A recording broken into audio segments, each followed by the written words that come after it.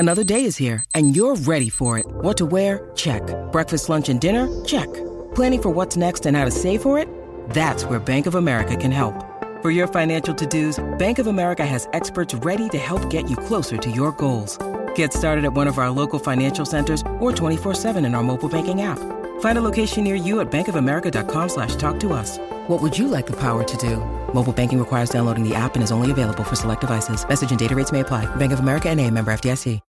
When you need mealtime inspiration, it's worth shopping Kroger, where you'll find over 30,000 mouth-watering choices that excite your inner foodie. And no matter what tasty choice you make, you'll enjoy our everyday low prices, plus extra ways to save, like digital coupons worth over $600 each week. You can also save up to $1 off per gallon at the pump with fuel points. More savings and more inspiring flavors make shopping Kroger worth it every time. Kroger, fresh for everyone. Fuel restrictions apply. Hello, it is Ryan, and we could all use an extra bright spot in our day, couldn't we? Just to make up for things like sitting in traffic, doing the dishes, counting your steps, all the mundane stuff. That is why I'm such a big fan of Chumba Casino. Chumba Casino has all your favorite social casino-style games that you can play for free anytime, anywhere with daily bonuses. That should brighten your day a little. Actually, a lot. So sign up now at ChumbaCasino.com. That's ChumbaCasino.com. No purchase necessary. VGW Group. Void where prohibited by law. See terms and conditions. 18+. 7 iconic housewives from 4 different cities. Look at this water. We're going to give them something to talk about. Vacation at Turks and Caicos. It's a party now. The Real Housewives Ultimate Girls Trip. All episodes streaming now. Only on Peacock. Mirror man, you twist and turn my mind until I don't know who I am. Good evening and welcome to a new edition of the Arsenal Opinion Podcast. We are here. It is Manchester United. We're on the whistle. I've got Matt Candela and Johnny Cochran in the chat room. How's it going, guys? Yeah. We both waited for each other to go there, and then we did the same thing. But no, look, it's we're going to give it all our energy in this pod, of course, from what our listeners have come to expect these days. But yeah, it is, that game was deflating. There's no question about it. It started off with so much promise. There was some lovely little events that came out, one of which I know we're going to talk about, a real random happening on the football field, which I loved the way that we behaved throughout. But apart from that, it just feels a little bit flat based on the same old story. And the one thing I would say is that if you are looking for my initial ramble, which I won't go into too heavy, but I'm not going to bag on the manager too much. There are some players that are going to get the wrath today. That's my initial entry into this week's pod. All right. So Matt's not said how he's feeling yet, Pete. Oh yeah, Matt, you tell us how you're feeling. You look sad. I don't like to see you sad. Yeah, I'm sad. I'm sad. sad. That game was there for the taking. Absolutely there for the taking. We should be celebrating 3 points now. Went 1-0 up, should have punished them and gone on and battered them. 2-1 down, I thought the worst. We came back with a brilliant bit of play, controlled the game after that, should have gone on 1-3-2, 4-2, 5-2. We were by far the dominant team. They had nothing. And to lose to that lot was really, really painful. There was one team with an identity, a system of play, everything, and we lost. And we weren't unlucky. We lost because we were naive, and it's frustrating because we had played some good football today, but not good enough, and we've got to learn from it and fast. I had a weird moment during that game where I wasn't really feeling anything for it. It was like it was a low intensity game. It was open. The atmosphere was absolutely terrible for Old Trafford in an Arsenal game like that, and I didn't really feel any energy for the game. It was such an odd afternoon. But yeah, so I don't really have much. I'm feeling extremely flat right now because that was set up for us to take that game today, and we didn't take the opportunity. And sadly, we come away from that with no points, but we deserved it because we made too many mistakes. Not enough of our big team players showed up, and we didn't take advantage of a Man United at an extremely low ebb. So let's move on to the hottest of takes. Let's up the intensity here. I'm feeling low. I'm low intensity. I'd be getting absolutely battered if this was Liverpool. I'd be 4-0 down. We're not going to let that energy seep through the rest of the podcast. So, Johnny, I'm going to need you to bring some fire to the hottest of takes. Fire incoming. Yeah, ring the alarm. So where can we start? Well, we'll start with that goal for a start. Basically, I love the way because you guys might have had it different. We had Ali McCoist in commentary and another geezer, I can't remember his name, and the whole way that goal, the Emile Smith Rowe goal, transpired, it was like it was in slow motion. So obviously the keeper's fallen down, but then as you watch Emile Smith Rowe take the shot, you realise the keeper's down. Then you realise the ref's kind of got the whistle to his mouth but hasn't blown yet. And then, like, in real time as fans, we're watching it going, that is a goal, isn't it? Like, you know what I mean? Like, that is a goal. And then there's kind of, like, real confusion around everything. And at first, they were like, oh, this is going to be disappointing when they disallowed a goal. And I think it was because what they were trying to draw attention to initially was that they believed the referee had blown the whistle before like the goal had actually gone in. And if that was the case, the goal would have to be disallowed. Even if it's on its way in, it has to be. But once you realise that whistle was never blown, what are you talking about? That's a goal. And do you know what? I would have loved it if we had won 1-0. I'd have loved it. It couldn't happen. Remember Wayne Rooney? 49 games unbeaten. The guy dived. Okay, way before the hair transplant, before he was shagging grannies. This guy literally robbed us of a record. They've got no class. They would have deserved it. And I'd have celebrated harder than most results. The only thing I would have preferred, realistically, would be a spanking. But that's not always on the cards in these big games. But alas, that was a high point from the game, quite a funny one. But I'll spend a little bit of time just quickly to flag up the fact that overall, I thought our attitude to taking the lead was exceptionally poor. We just sat back like we were trying to defend that 1-0 lead. I mean, this isn't the 85th minute, you know what I mean, where you might be forgiven. This is like midway through the first half. Do you really back yourselves to keep them out, to keep Ronaldo out all that time? Evidently, that was folly, and we succumbed to a few chances from them. So that was really poor the way that we set back. And that's the one bit where I'd push on to Arteta and say, you've got to make sure that your team are not sitting back, not being so reserved, not being so passive, because ultimately we got into that position through playing on the front foot. Then we start moving to some real hot points and within the team. And let's be honest, these narratives have been developing for quite some time. Anyone who wants to profess that we might be being a bit knee-jerk with this, again, check the previous pods, check popular fan opinion in general. Aubameyang needs to start getting called out now. It's not good enough. It's not good enough. And he's not been good enough for ages. The one caveat I would say, and this again would link to Arteta, but again, it's not Arteta's fault, but I honestly am at the stage now where if you are not playing Aubameyang with Lacazette, don't play him. Just keep him off the field. Our first striker should be Lacazette or Lacazette and Aubameyang. You cannot play Aubameyang on his own. He's let us down too many times now. The other thing is, it's like, again, I like to do these relationship analogies, but when your partner, right, has gone away and you maybe get back for a second time and you're like, oh, it'll be like the good old days. No, it's not.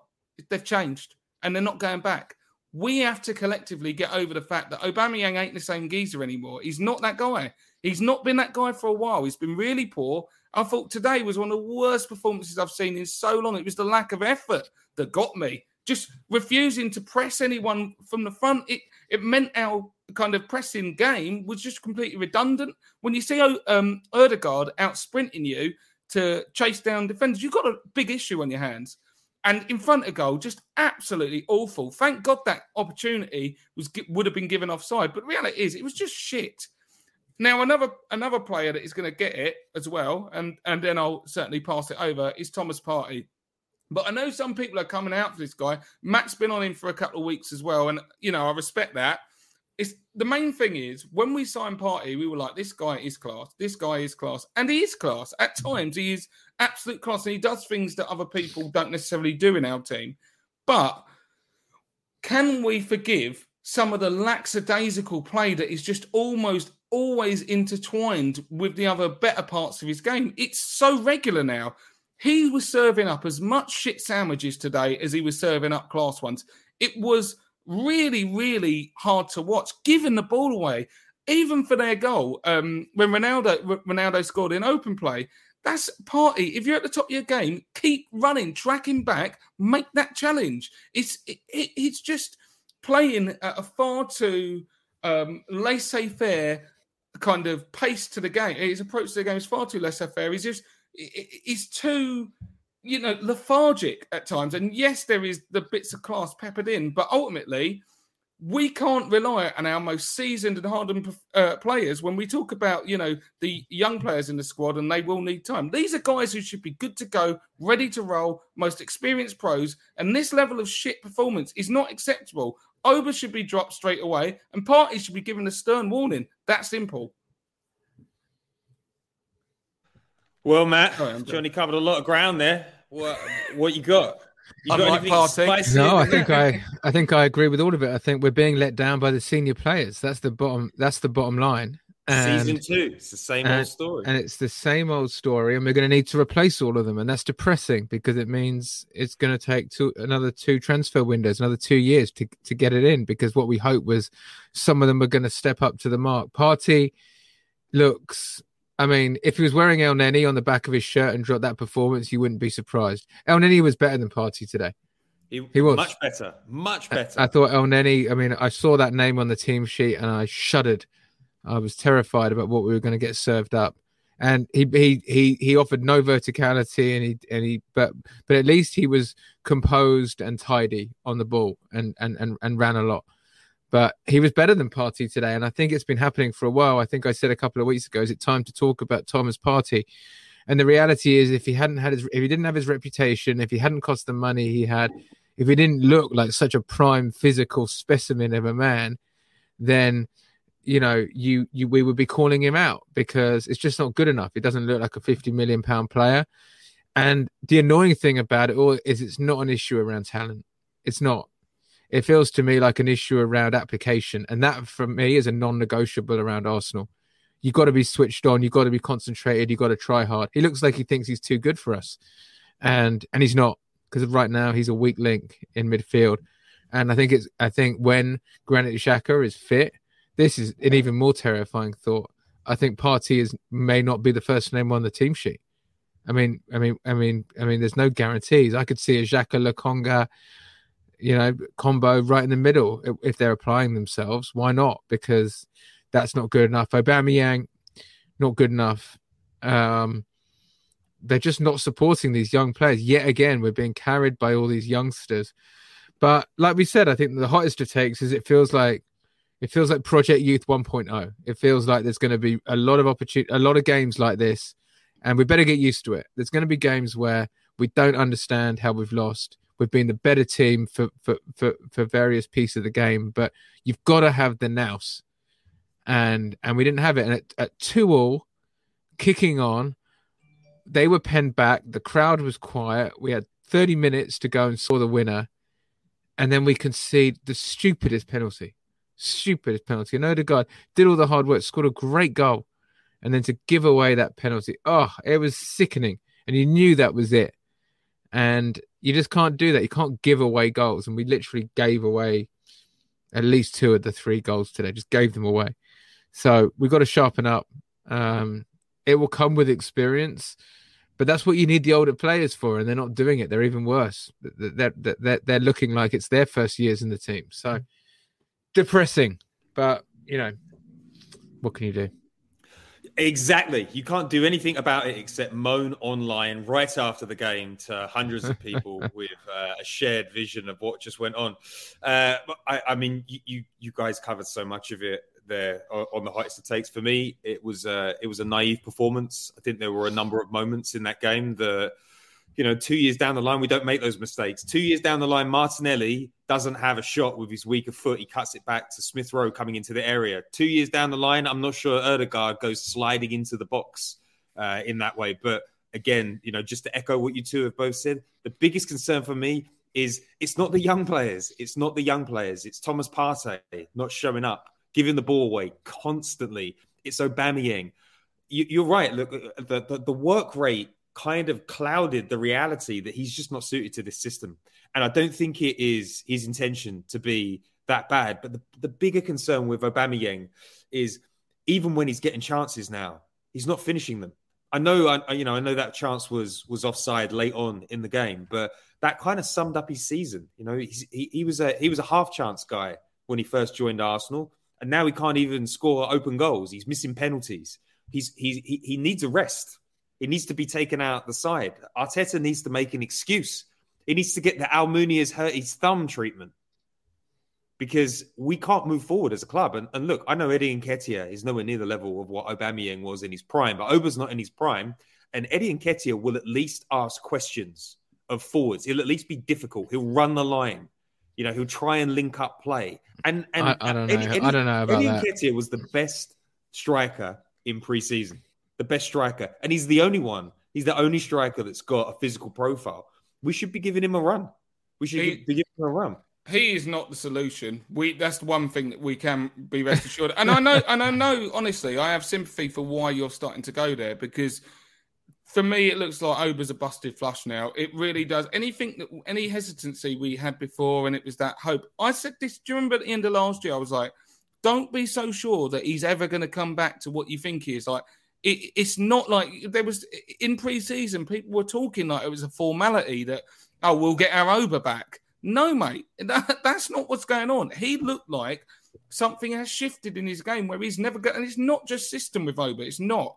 I do think that this system doesn't suit him the best, but he plays best when Lacazette's playing. And the one thing I would say is with both Partey and this is the one thing I'd put to Arteta, and I understand why he might have gone to El Neni because of Partey and El Neni's fantastic performance previously at Old Trafford. Sometimes you go down, it clouds the manager's judgment. So I can understand, I can forgive that decision, if you will.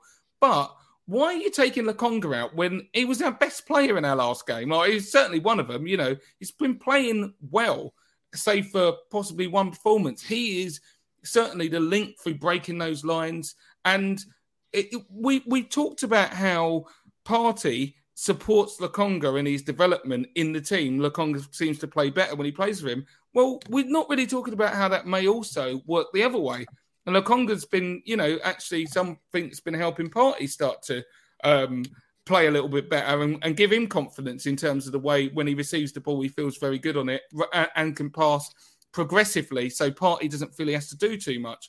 And so all I would say is one of the things that I gave Arteta credit for recently was these partnerships are starting to form, and I'd like to see us get back to those. And if not, in the case of up front, if you again, I've got to reiterate this point. If you're not going to play Laka with Auba, drop Auba. He didn't deserve it. But I'd rather see Martinelli as a solution, because have you seen him today? I thought he was excellent. I was really excited by what I was seeing from him. He looked hungry. He looked dangerous, beating players, running past players, and he looked like he had a goal in him. He certainly, obviously created another one today. So I'm really encouraged by his uptick in form, and he would encourage me as being the more profitable solution to Auba's. Let's talk about Gabriel Martinelli, because I was talking to people during the game, and a lot of people were saying the best player on that pitch today is Martinelli. He used his pace really well today. He looks powerful. He looks threatening. His decision making isn't always great, but he's a teenager. So do we think that dream, when we first saw Martinelli come out, Emery played him through the middle and always said, no, he's a wide player. He's a wide player. He's not a striker. Do we think that there is an opportunity for Martinelli to maybe play through the middle, or are we again clutching at straws because, we've seen the ups and downs of Martinelli, and we've seen him get eaten alive by big hulking defenders like he did against Brentford? Like, what do we think the future holds for Martinelli? More game time? I think he's going to get more game time. And I think we said in the last pod, Martinelli, I think I tweeted it, Martinelli has the opportunity to do a Smith Rowe. He has the opportunity to come in December and be a game changer for us in the second half of the season. Because if he doesn't, then I don't know if he's got much future at Arsenal. I think it's that simple. Because he's been here like 3 years, and some nice pieces, but that's long enough to show what you've got. The next 6 months is where we need to see Martinelli land a starting place. So he's going to be starting a lot more games. And the good news is he's coming in December like Smith Rowe did. He's got a goal and assist in his first 2. That's a really, really positive start. And we need to continue to find roles for him around that front 3, whether it be, I think he's better on the left, but it could be in the middle. He had some nice bits of play down the right-hand side as well. So we're going to need him to come good up there. I think it's dangerous to think that I think football's changed. I think it's so tough to play that position. I can't see him coming in and playing up front for the rest of the season and scoring 12 goals in the second half of the season. I just can't see that. I don't think his game is. I don't think he's ready for that. I wish he was. But I think maybe he can share some duties with Lacazette and Aubameyang. But really, we're in, no one wants to hear this, but we're in a holding pattern for the rest of the season. It's Aubameyang, Lacazette, Martinelli, patchwork. It's going to be a patchwork of the 3 of them. Matt. And between them, we're going to have to find 15, 20 goals. Matt and Johnny, I'm going to put up a banner. Brace for it. Is Aubameyang the new Willian? Do we have a player that isn't up to the physical standards of the Premier League? Great attitude, big experience. Everybody really likes him behind the scenes. But is Auba the new Willian this season? Because Arteta must see what we see. He must see what we see. And I think he's making the decision not to take him off because he costs 350 grand a week. And there's the political aspect of it where humiliating your captain can cause you problems later on down the line. We saw what happened after the Spurs game last year when he was dropped. Has Aubameyang, has Arteta got a big decision to make? Because Martinelli could be this season's Emile Smith Rowe, and I'd rather take the hit this season than he's great next year, and we at least know. But have we got a Willian-like problem on our hands? And the Willian problem came to a head mid-December last year. What do you think?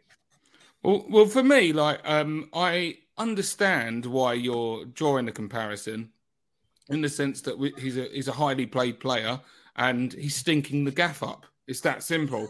But that's to the point where I accept that comparison, and the rest of it I reject it because it's a different situation. And the reason why Willian drew so much ire from the Arsenal fan base is that he never did it for us.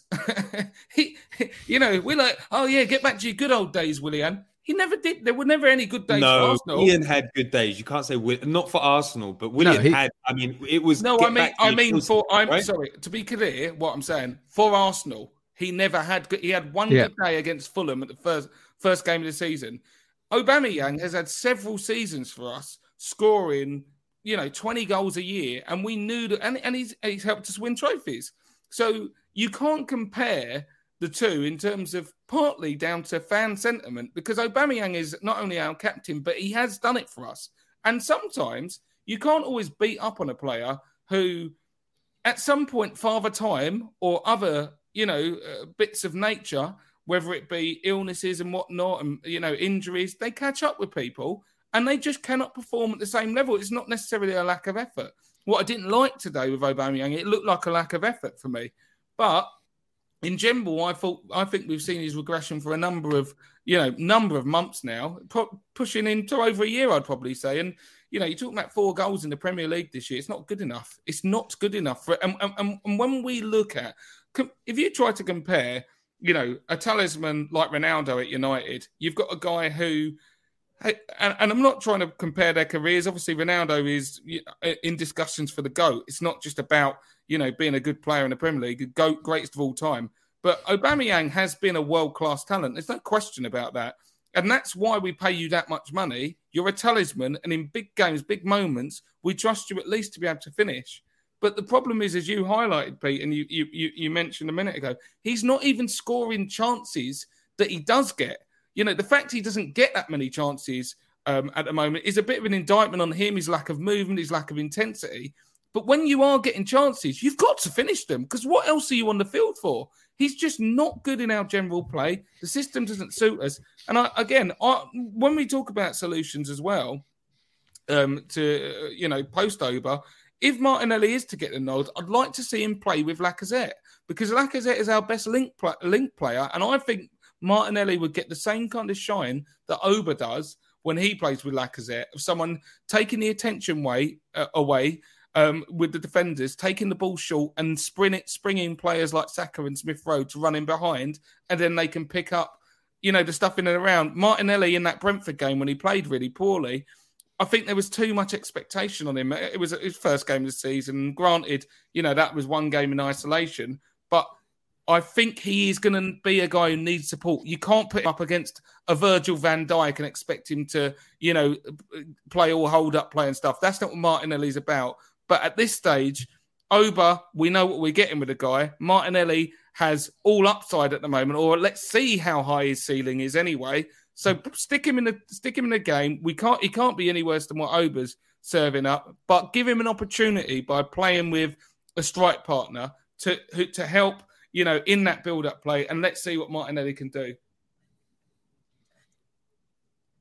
Matt, history aside, with Aubameyang, we're in Willian territory. I'm going to disagree with Johnny. We are in Willian territory. No, we're not. We're not. He's declined rapidly. He can't do what he used to do. He's not suited to the system. I don't dispute that. But the reality is, we love Aubameyang. He won us an FA Cup single-handedly. I just think he's a good guy, and that's not to say he's the answer Willian offensively. No, he was shit. He was a double agent. He was shit. He was sent from Chelsea. Never fitted. Never liked the guy. And worse than that, he was stopping good young players from Arsenal coming and getting minutes. Completely different characters. I think that he's struggling, but I think we've got a bigger issue, and the bigger issue that and I know that we are all on the Arteta train, and this is not we need to get off the Arteta train, but he hasn't made us click offensively. We've been shit all year offensively, and we can say things have got better or this or that, but the fact is, goals scored. We have scored this season 17 goals in 14 games. That's West Ham have scored 8 goals more than us. Compare that to Liverpool, who scored 43. That's more than double. Chelsea have scored 33. That's double. Not 5 more, 6 more, a couple of missed chances more. We are building this team from the back is a kind way of saying that Arteta has not got the team clicking offensively. And it's not on our Aubameyang. It's not like we're playing free-flowing, brilliant football. We're not. We're building from the back. We're slowly putting together a team. Arteta still has to prove that he can make a team work offensively. He hasn't proved a thing offensively. He's shown he can build a team from the back. He's shown he can structure it. He's given us order. He's given us more of an identity. And because of that, he's earned the right for us to see whether he can build it offensively. That's the reason that we trust him, because at least there seems to be a process. We haven't made a single signing offensively. Obviously, that's going to make a big difference. But we're not good to watch going forward. We're not. Anyone at the Emirates can see that. It's compared to the Wenger years. This is, or even the George Graham years. We're a bottom of the we're a second half of the table offensive team. The numbers prove it. And so we all want to slag off Aubameyang and do that. But trust me, this is not a system and a team that any striker would want to play in. Do you remember when we used to be able to say anyone could come in and gobble up the amount of chances that we miss? That's not this team. This team is, you might get 2 half chances and you need to take them. Maybe a Van Persie or something could thrive in this team, or an Eduardo at his pomp. But there's a problem. And I trust that we're going to figure out a way to fix it. And one of the ways we're going to figure it out is an upgrade. But I think you've got to put that into context. And I think that bit is missing. And by the way, we don't talk about it, but Saka's decision making when he came on, shocking. If that was Aubameyang, we'd be slating him. He came on, he had the ball in great positions, wasted them all. So I just want to treat everyone the same. And I'm not saying he played well. I'm not saying clearly there's an issue there, but I'm saying that comparisons with Willian, all of that stuff, like put in a better player and suddenly we're, scoring a load more goals. We've got a systemic problem. That's my take on it. I do think though, everyone's in agreement that Aubameyang's not suited to the system. Everyone's in agreement that he's declined massively from a physical perspective. And it feels like we're playing with 10 men most of the time. Like I don't like putting a striker that can run the line is going to change the way that we attack. It's going to transform us. You put Josh King as one of our forwards at the moment, and he'd do a better job than Auba up there. Like we have no one that can hold up the ball. One of our goals, the penalty, Ødegaard should not have made that tackle in the box. But how did that start? That started because Aubameyang can't hold the ball up. If you can't hold the ball up, it's very difficult to have a cohesive attack moving forward. So, there's definitely things to be worked on today. But we didn't lose today because we didn't have good chances. We lost today because our finishing was terrible. Yeah, I don't think it was down to our finishing. I think it was a terrible penalty, giving the ball away. It was errors in our build-up play that gifted them goals. That was the error. It's not like we dominated them offensively, created a hatful of chances and missed them. It was we dominated them in non-dangerous areas in the middle of the park. We were better at passing the ball around on the edge of their box. It's not like we were breaching their defense time and time again. And then it was getting ourselves in the wrong positional places and taking risks. Tavares, the Ødegaard penalty, that was it. This wasn't a game where, oh my God, we had 20 chances, missed them more than they had one. That wasn't the game in my eyes. I mean, I'm probably somewhere in the middle of you two on this one, which is rare. I'm usually at a polarised point and sticking to it. But I think there's room for both of your points. I think Matt is spot on, and I don't think there should be too much resistance, Pete, in general. We don't look great going forward. We haven't all year. That's just a fact. I mean, it's demonstrable in our performances. I'm not disagreeing with that. That's for sure. Yeah, I definitely think there is a systemic issue with regards to our attack. I don't think that we've quite clicked from that point of view. And I think that certain players do not suit this system. If this is the system we're playing, and one way or another, it got us to basically joint fourth in the league. It's still got us in a decent position in the league. So let's not chastise the system too much. Ultimately, we need to be pragmatic and we need to get where we need to get to this year. And if we're not playing dazzling football when we get top four, I don't give a shit. I don't care. We'll save that next year. But on the same note, whilst there are systemic issues that Arteta really does have to sort out, because I don't think unless we start to improve from an attacking point of view, we will be able to hold the course for the whole season. I think there will come a time where we're just going to have to start scoring more goals. We are going to have to. Defensively, I've been really encouraged, but we are going to have to start becoming a bit more dangerous. And Arteta will have to look at it and say, if Auba, for instance, as we talked about, is not going to be able to do that in this system, I might have to look for different solutions. Can I say a scary word, Johnny? Yeah. I'll just finish with this quickly, though, Matt, because it's just the other side, and this is why I do agree with Pete on this point. Even though we have these systemic issues today, there are shit performances. Like at some point, and I do, you've heard me bash Arteta till I'm blue in the face when I thought he deserved it, and there's been plenty of time he deserves some critique today, even. But the old adage of once the players cross the line, it's on them. This kind of really rings true to me today. There are some people who let him down. He's not asking you to do backflips all the time. It's basic stuff in your position to play even at an average level, and you're not doing it. And if you can't do it, you need to get out the team, because ultimately Arteta's system will go as the players that he picks to play this system, how they perform. And if they're not doing it, they need to be replaced, because otherwise we're not only going to chastise these players, but also the way that we're being set up.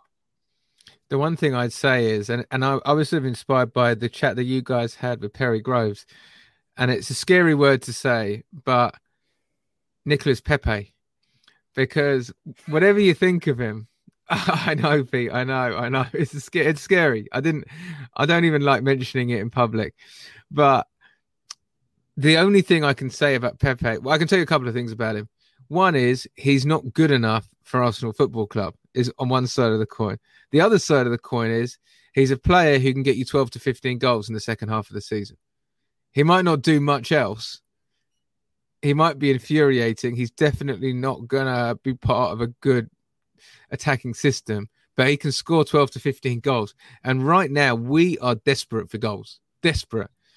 And it just makes me wonder whether ostracizing him from the team, he feels like he's just like out. It's been cold-shouldered, right? I mean, he's not even coming on for cameo performances right now. I would much rather have Pepe coming on than Eddie Nketiah. I mean, Pepe could hit one. And Eddie's average, he's only scored from about 0.6 yards away. That's his average or something, isn't it? So, we might have to just look at some internal solutions, as they say, like that between now and the end of the season, and then ship him out at the end and try and get him in the shot window and score a few goals. But, I worry, like that was the thing. Perry Groves was saying George Graham was a master at getting people on board while he needs them and then shipping them out when he doesn't. But we're desperate for goals. Like Johnny said, how are we going to stay the course? I mean, we're on 17 goals in 14 games, and we've got some tricky games coming up. We could by New Year's Day have scored 20 goals, and that's it. That like you double that for the end of the season, 40 goals in a season. That'd be unbelievably poor. It will sound like more than that. Yeah, exactly. When you think about what Thierry Henry used to do, so we need to figure out the whole offensive offering. We're not even battering a shit team. I mean, what and well done for ending on that. United are shit. I think someone snuck into our message board here, a Stretford End geezer. So just to be clear, mate, you are shit. We let you off today, but you definitely are shit, and we can absolutely get United. But, let's be clear about one thing, and this is the critique not only on Arteta, but the whole team at the moment. And in general, I do feel more positive about where we're moving. But United ain't great, okay? They ain't great, and they're actually at their lowest point, if you like. Now, for anyone who wasn't really understanding how severe our issues from an attacking point of view were, we just lost to a very poor Man United team, okay, when we were essentially given a goal. I mean, like, the reality is I love it. I'll celebrate it hard, but the keeper's laying on the floor. So one of them goals is the most, obscene goal you've ever seen. It's 1.5 goals we've scored. If De Gea's on his feet, he saves that, obviously. And yet still, we couldn't even get a draw out of this game. One goal from open play, yet again, outside of the anomalous goal. And yet, our defence... I don't think you can say that that was a great strike through a crowd of people. I'm not sure De Gea is definitely getting down to that. I mean, it was a pretty good strike. I mean, that's a bold thing, even as an Arsenal fan. I love you, Pete, but that's... You can't say, we only scored 1.5 goals today. It was open play. I love it. I love it, and I'll be at it. I'll be at it with the United fans. That was a joke goal, mate. I mean, it was a P-roller along the floor. The guy's laying down. People are waving their hands. I love it because it wound them up. But that's not like, dazzling play from Arsenal. If I was to tell a Man United fan, I'd be like, wonder strike from 25 yards.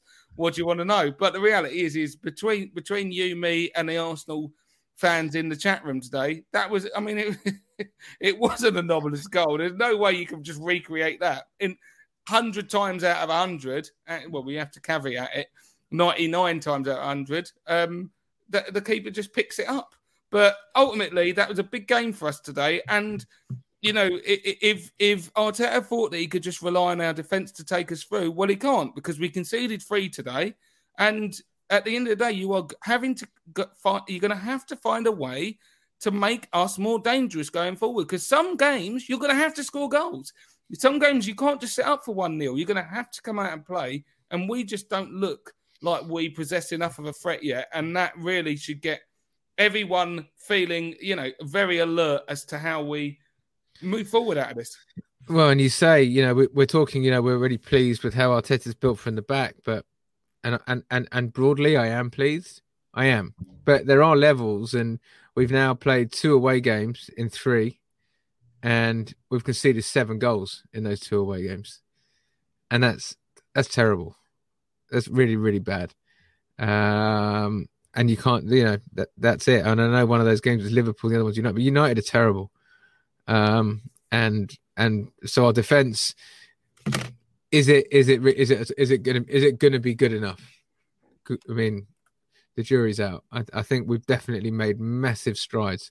I really like a lot of the whole new look, but not good enough last couple of away games. I think now we're in a situation where we can say away games are a problem for Arsenal. Right, away games against good teams. Well, that's what we thought, and then we had and then we had the Leicester game. But look, I think a more realistic way of looking at it, which is how I'm trying to make myself feel better right now, is to say we're just in a race for 4th. Like Chelsea, Liverpool, and Manchester City, we shouldn't even look at the table or be worried about them. All we need to worry about is the results around us. And the reality is we're 1 point off 4th. Could be 2 if Spurs win their game. But, that's a good place to be. Decent place to be. It's a fair place to be. And we just got to let the top 3 go off and do their thing and run their 3-horse race. And we've just got to stay close for as long as possible and see how we get on. The problem that we've got is that Tottenham and Man United have already had their bad spells. I mean, you could argue we have with those first 3 games as well, but I think they're only going to get better with Ranić and Conte in charge. West Ham, I think we can overcome, but it's going to be a really, really tough battle to finish above either Tottenham or Manchester United in my mind. But that's it, and that's the challenge, and let's see how we get on. I think that if we're within spitting distance come January, we're in good shape because the back half of the season is more favourable to us. The 1 game a week will definitely start to pay dividends in the second half of the season. And we can make changes. There are loan options. I just can't believe that Arsenal aren't going to investigate that. Lacazette hasn't played any European football this year, so there's every chance that he could get a transfer out of the club, and we know that his agent is looking. Eddie Nketiah might get a move if he fancies getting some game time elsewhere. Balogun will likely go on loan. There's talk of him going to Middlesbrough. So there is an opportunity that we bring in a player like an Ødegaard.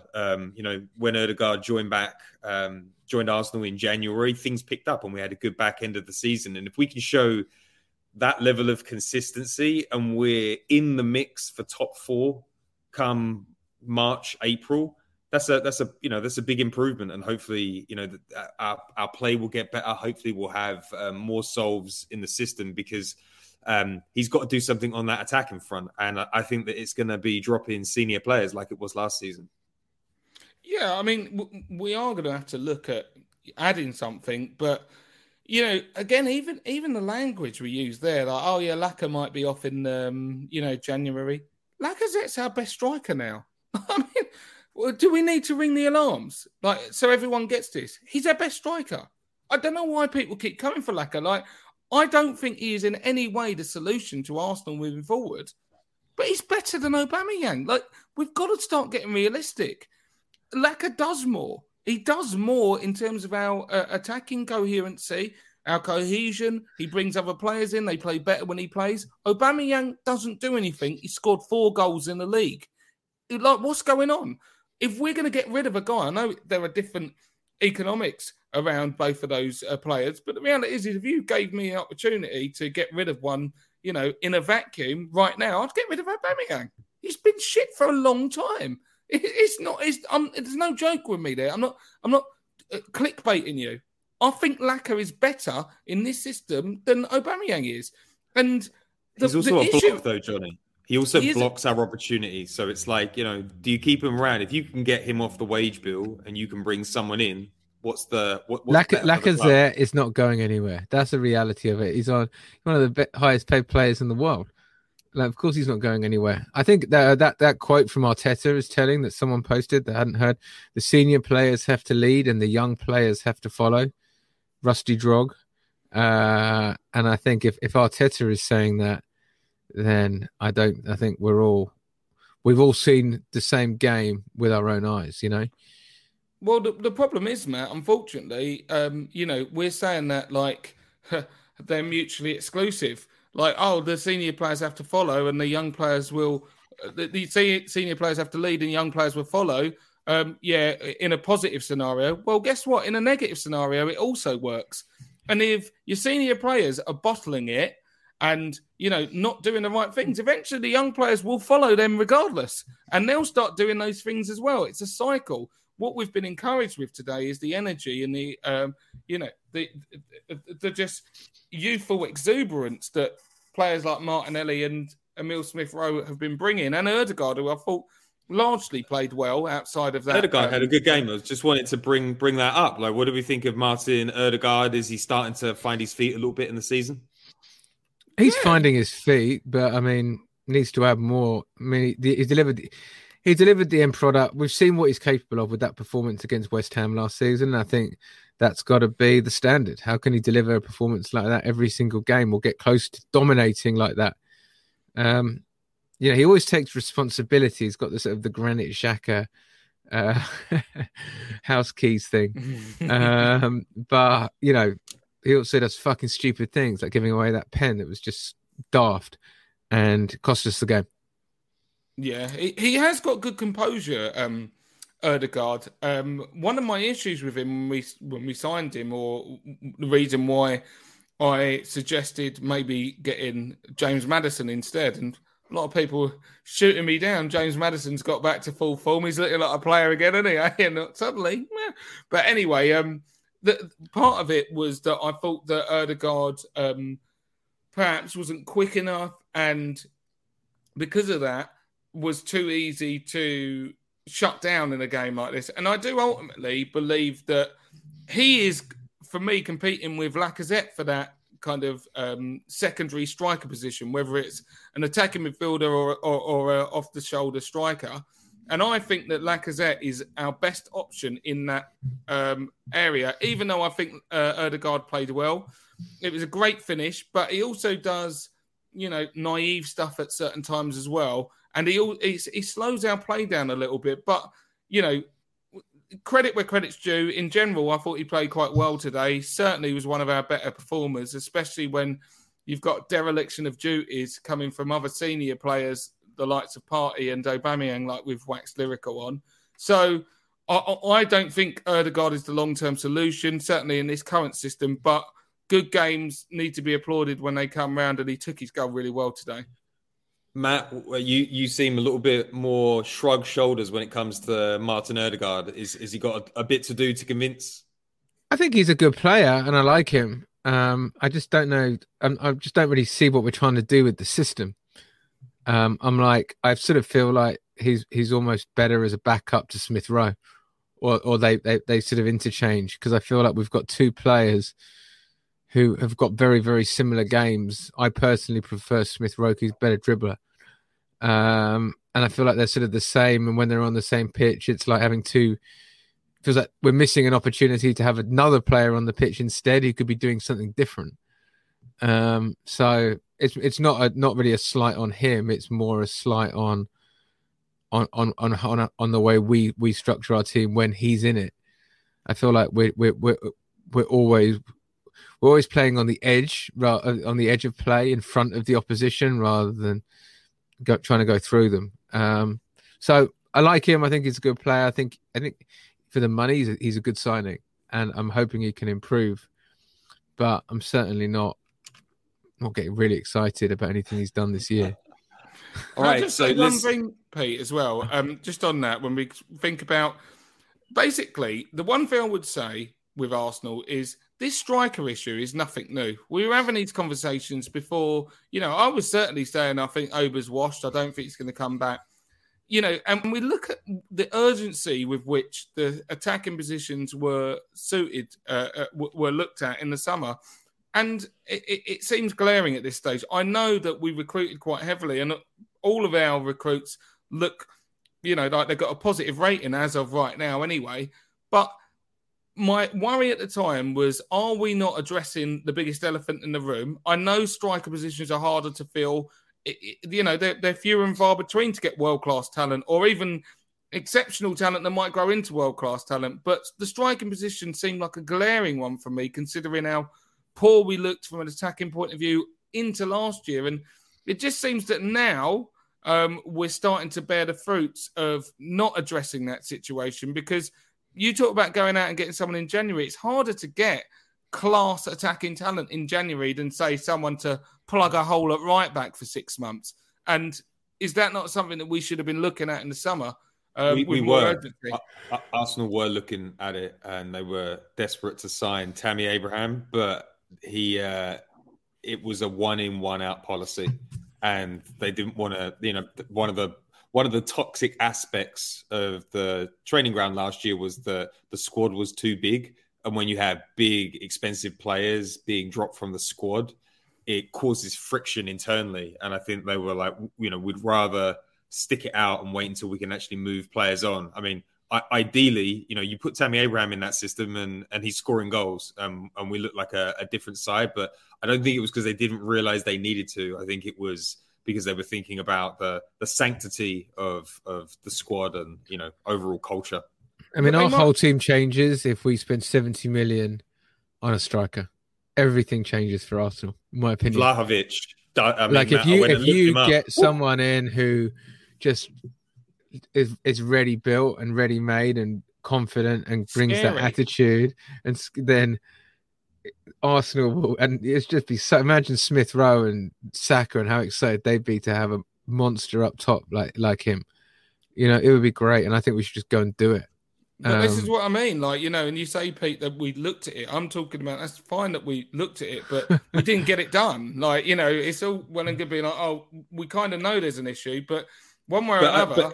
But the reality is, if you can't get someone to buy your players, there aren't many options. Like the funds weren't unlimited, and that they would have moved if they could sell a player. But Arteta didn't put Lacazette on 180 grand a week.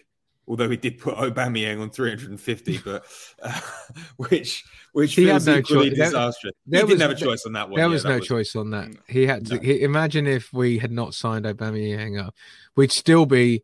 The way fans work is we'd be sat here today, and we'd be going, the biggest mistake we ever made was letting Aubameyang go. We would have. We'd remember him in our minds. He'd be stuck as the 2017 version. And Johnny, the other point of your comment there, I know you say it's all well and good saying that we know that there's a problem. I do think that is a shift, because we've sat here as Arsenal fans going, do you think Arsene knows that we need a tall centre back? Yeah, no, he must know because we keep on conceding from set pieces, and it didn't happen for about 8 years. And then we've had those problems. So at least we know that the talent ID coming into the system will be positive. I mean, we're looking at I think he's pronounced Kuvalevsky, the guy playing for Juventus, who's a wide man, very powerful, could add a lot to our attack. There's a Romanian kid that we're looking at, where the owner of the club has come out and said very specifically Arsenal have offered 7.5 million for him. The guy looks like he can do all the things Lacazette can do, but with speed and power. So I think there's going to be moves. And the key to getting moves in January for me is if Arteta can say, look how close we are to the Champions League in January, I think he'll get his move. But if we blow December, then I think they'll wait until the summer. Well, I think we're also just more closer to a lacquer out the door, which whatever you think, he has, just from a financial standpoint, he has to go because he's on 180 grand a week. So, Kulishevsky, thank you for correcting me there. I'm very well known for butchering any name that sits outside the British Isles. No, yeah, and you're right. Of course, we quite frankly, it's an area that we'd all like to see be addressed. But, in the meantime, we're soldiering on with what we have, and let's hope that what we do have starts to improve, because currently the output has just not been good enough. Right. We're heading into the final section. I hope I can keep you guys on for a little bit longer. Everybody's saying Pedro won't criticize Mikel Arteta. Well, you know what? I'm going to put up the Arteta scorecard. I thought Arteta got a few things wrong today. I think the number one thing that he really needs to address as a coach is that it is a consistent theme that when we go one goal up, we sit back and then we let other teams in. We did it against Leicester. We did it against Spurs. We did it against Manchester City and Liverpool. We've got to get better at controlling games when we go 1-0 up, and we've really got to get that killer instinct that teams like Liverpool and Manchester City have. I think his in-game management needs to improve. I understand that there is sometimes politics behind decisions, but Arteta has let politics get in the way of results in the past, putting David Luiz in the team over and over again. Some of the Ozil stuff at the beginning, he needs to drop Auba. I think if we brought on a striker for Aubameyang a lot earlier on in the game, it might not, we might not have lost. I could be completely wrong there, but I think his in-game management needs to be a bit sharper, and he needs to be a bit more ruthless, like early changes like he was at the start of his career. But people are saying, did he get his tactics right? I think the tactics were right. I think if everybody showed up today, we're winning that game. I don't think it was a tactical issue out there. And even the Mo Elneny starting berth that was given today, Mo Elneny was our best midfielder out there today. He showed up, Thomas Partey. So I don't think the tactics were wrong. I think the players let us down. Key players let us down. But there's definitely some things to work on, and we really need to get the show back on the road, because Everton haven't won in a long time, and that they're due a win on Monday. And if we lose that, then we're starting to look at a mini crisis again. What's your scorecard for the season, Pete? Then I put him at a 7 for the season so far. If he can end the season at a 7.5 or an 8, I think we'll be where we need to be. But I think we're about where I'd hope we'd be after spending 150 million. Players are settled. The identity is there. There's a bit of inconsistency. He's still, fumbling around some decisions, but I think he's improved his communication. I think he's doing a solid job. I don't think there's a manager that I'm looking at that'd be like, we need you in right now. So hopefully he gets better as the season goes on. What about you guys? What are you thinking? For me, I would go with regards to today. I'd give him a 6, and now I give him a 6 because there are some issues that are starting to. They're not minor concerns. They're big concerns overall, but they're ones that I wouldn't necessarily lay at his feet wholly at this stage. Because after today, for instance, I do put the majority of the blame on senior players who've just let him down. And whether or not you're a fan of this system, I get that. There's been more than enough times where I'm like, what are you doing? You're just not. And I do think Arteta might have to have a look at the system if we don't, buck our ideas up from an attacking point of view soon. There's no good just sitting there going, oh yeah, we're better defensively. We've got to score more goals. We have to. It's not just fans being a bit beggy and and being champagne fans expecting a high life. At the end of the day, our lead striker's got 4 goals. What are you talking about? This is, it's nearly Christmas. It's not good enough. And I do think that Arteta needs to find a way to make us more dangerous in front of goal, because it changes everything once we start to become more dangerous going forward, including the way that we defend. But a continued highlight, and one of the reasons why Arteta gets the slightly better mark of, I would say, a 7 as well for the season, is that he had his fingerprints on the signings that we made this summer. And that is a big thing for me. Ramsdale, I love that geezer, man. I think he's so wicked. He's so good. He does give me Martinez vibes. He's solid. Big saves. There was a save from Ronaldo today. And I just think about the horror show of keepers that we had for all those years. Your Fabianskis, your Almunias, people who would do things that would give us nightmares. You'd wake up in cold sweats.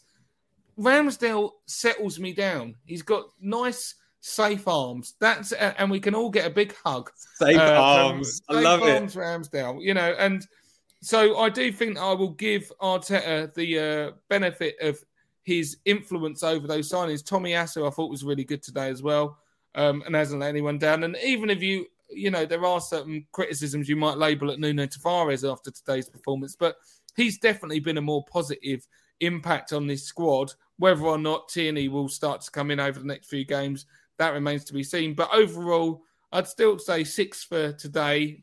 There were issues Arteta has to deal with, like when we take a lead, we can't keep being this passive. But overall, we are in the peloton in the lead. We're chasing the leading pack, not going to attack the leading pack, but we're, you know, in and around it for the 4th position, which is what we need to be targeting.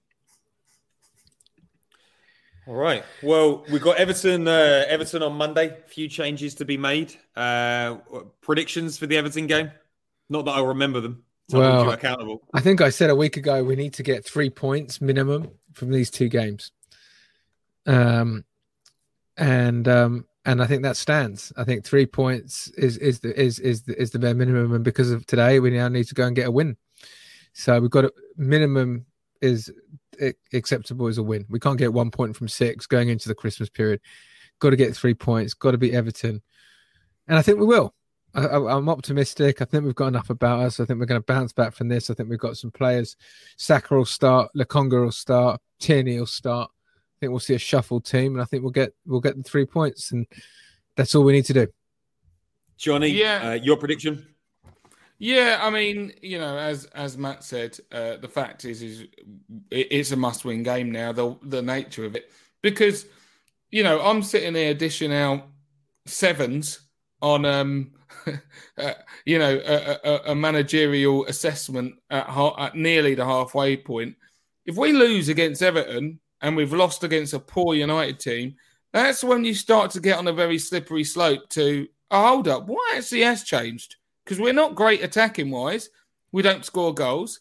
We go up, we go down. Like, you know, if the narrative had started to shift under Arteta, we've got to fight fiercely to protect that. And I'm backing, you know, the current setup and the wave of optimism to get us over that line. But don't step up here, guys, because we're trusting you, you know, and today was shit. Make no bones about it. The fact we couldn't get anything out of that game is really poor. But I'm going to put it down to certain players just not stepping up, and I expect them to be dealt with accordingly. Again, Aubameyang shouldn't be starting in the next game. Thomas Partey needs a stern word. And Lokonga needs to return to the team either way. And I'd like to see Lacazette playing in the team, as I said. But, you know, make no bones about it. We got to go out there against Everton and get the 3 points. And anything else is just not acceptable at this stage. And what's the fixture list? Have we got Everton? And is it West Ham after that? Have we got West Ham in December? We've got them in December, but I think it might be a couple of weeks away. But as always, I have my handy little fantasy league app to tell me the games. 6-pointer. We've got a few of them coming up. Yeah. We're starting with Everton away. Then we're off to where we've got Southampton at home. It's obviously a must-win game. Then West Ham at home, and that will be on the 15th of December. So there is going to be a real sorting out period, and Leeds away just before Christmas. So, you know, these are games where I'm sorry, but I think we need to realistically be winning all of them outside of the West Ham game. You know, and that's a can't lose game, and we should be pushing to beat them as well. Agree with that. All right. Well, that wraps up the podcast. That was therapeutic. I feel like my football brain has been soothed by chatting with you both. So thank you very much, Johnny. Can we get you elsewhere other than the socials? I've heard that you've been on a podcast. Is this true?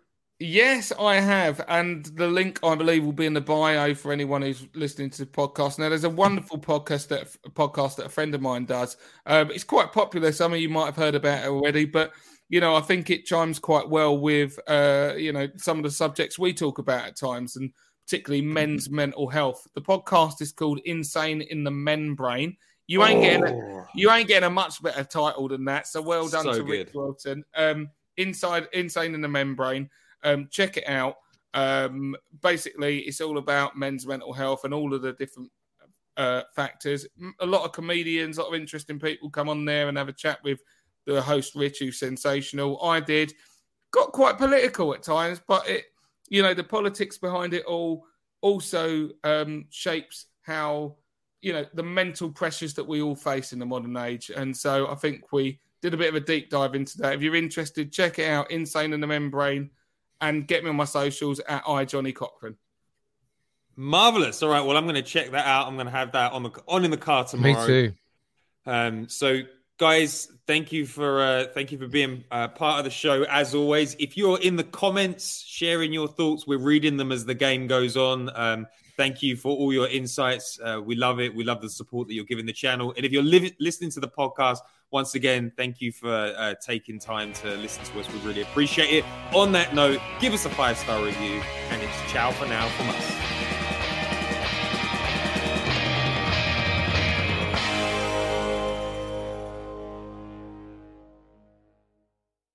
Peacock Streaming. The biggest sports and live events on the planet. Touchdown. From Super Bowl 56. What a game this is. To complete coverage of the Winter Olympics. Streaming every event, every day. Yeah. It's all the unprecedented. United States wins gold. Unstoppable. Sensational. Unbelievable. Sports to love. Sign up now at PeacockTV.com. Sports Social Podcast Network. Hello, it is Ryan, and we could all use an extra bright spot in our day, couldn't we? Just to make up for things like sitting in traffic, doing the dishes, counting your steps, all the mundane stuff. That is why I'm such a big fan of Chumba Casino. Chumba Casino has all your favorite social casino-style games that you can play for free anytime, anywhere with daily bonuses. That should brighten your day a little. Actually, a lot. So sign up now at ChumbaCasino.com. That's ChumbaCasino.com. No purchase necessary. VGW Group. Void where prohibited by law. See terms and conditions. 18+.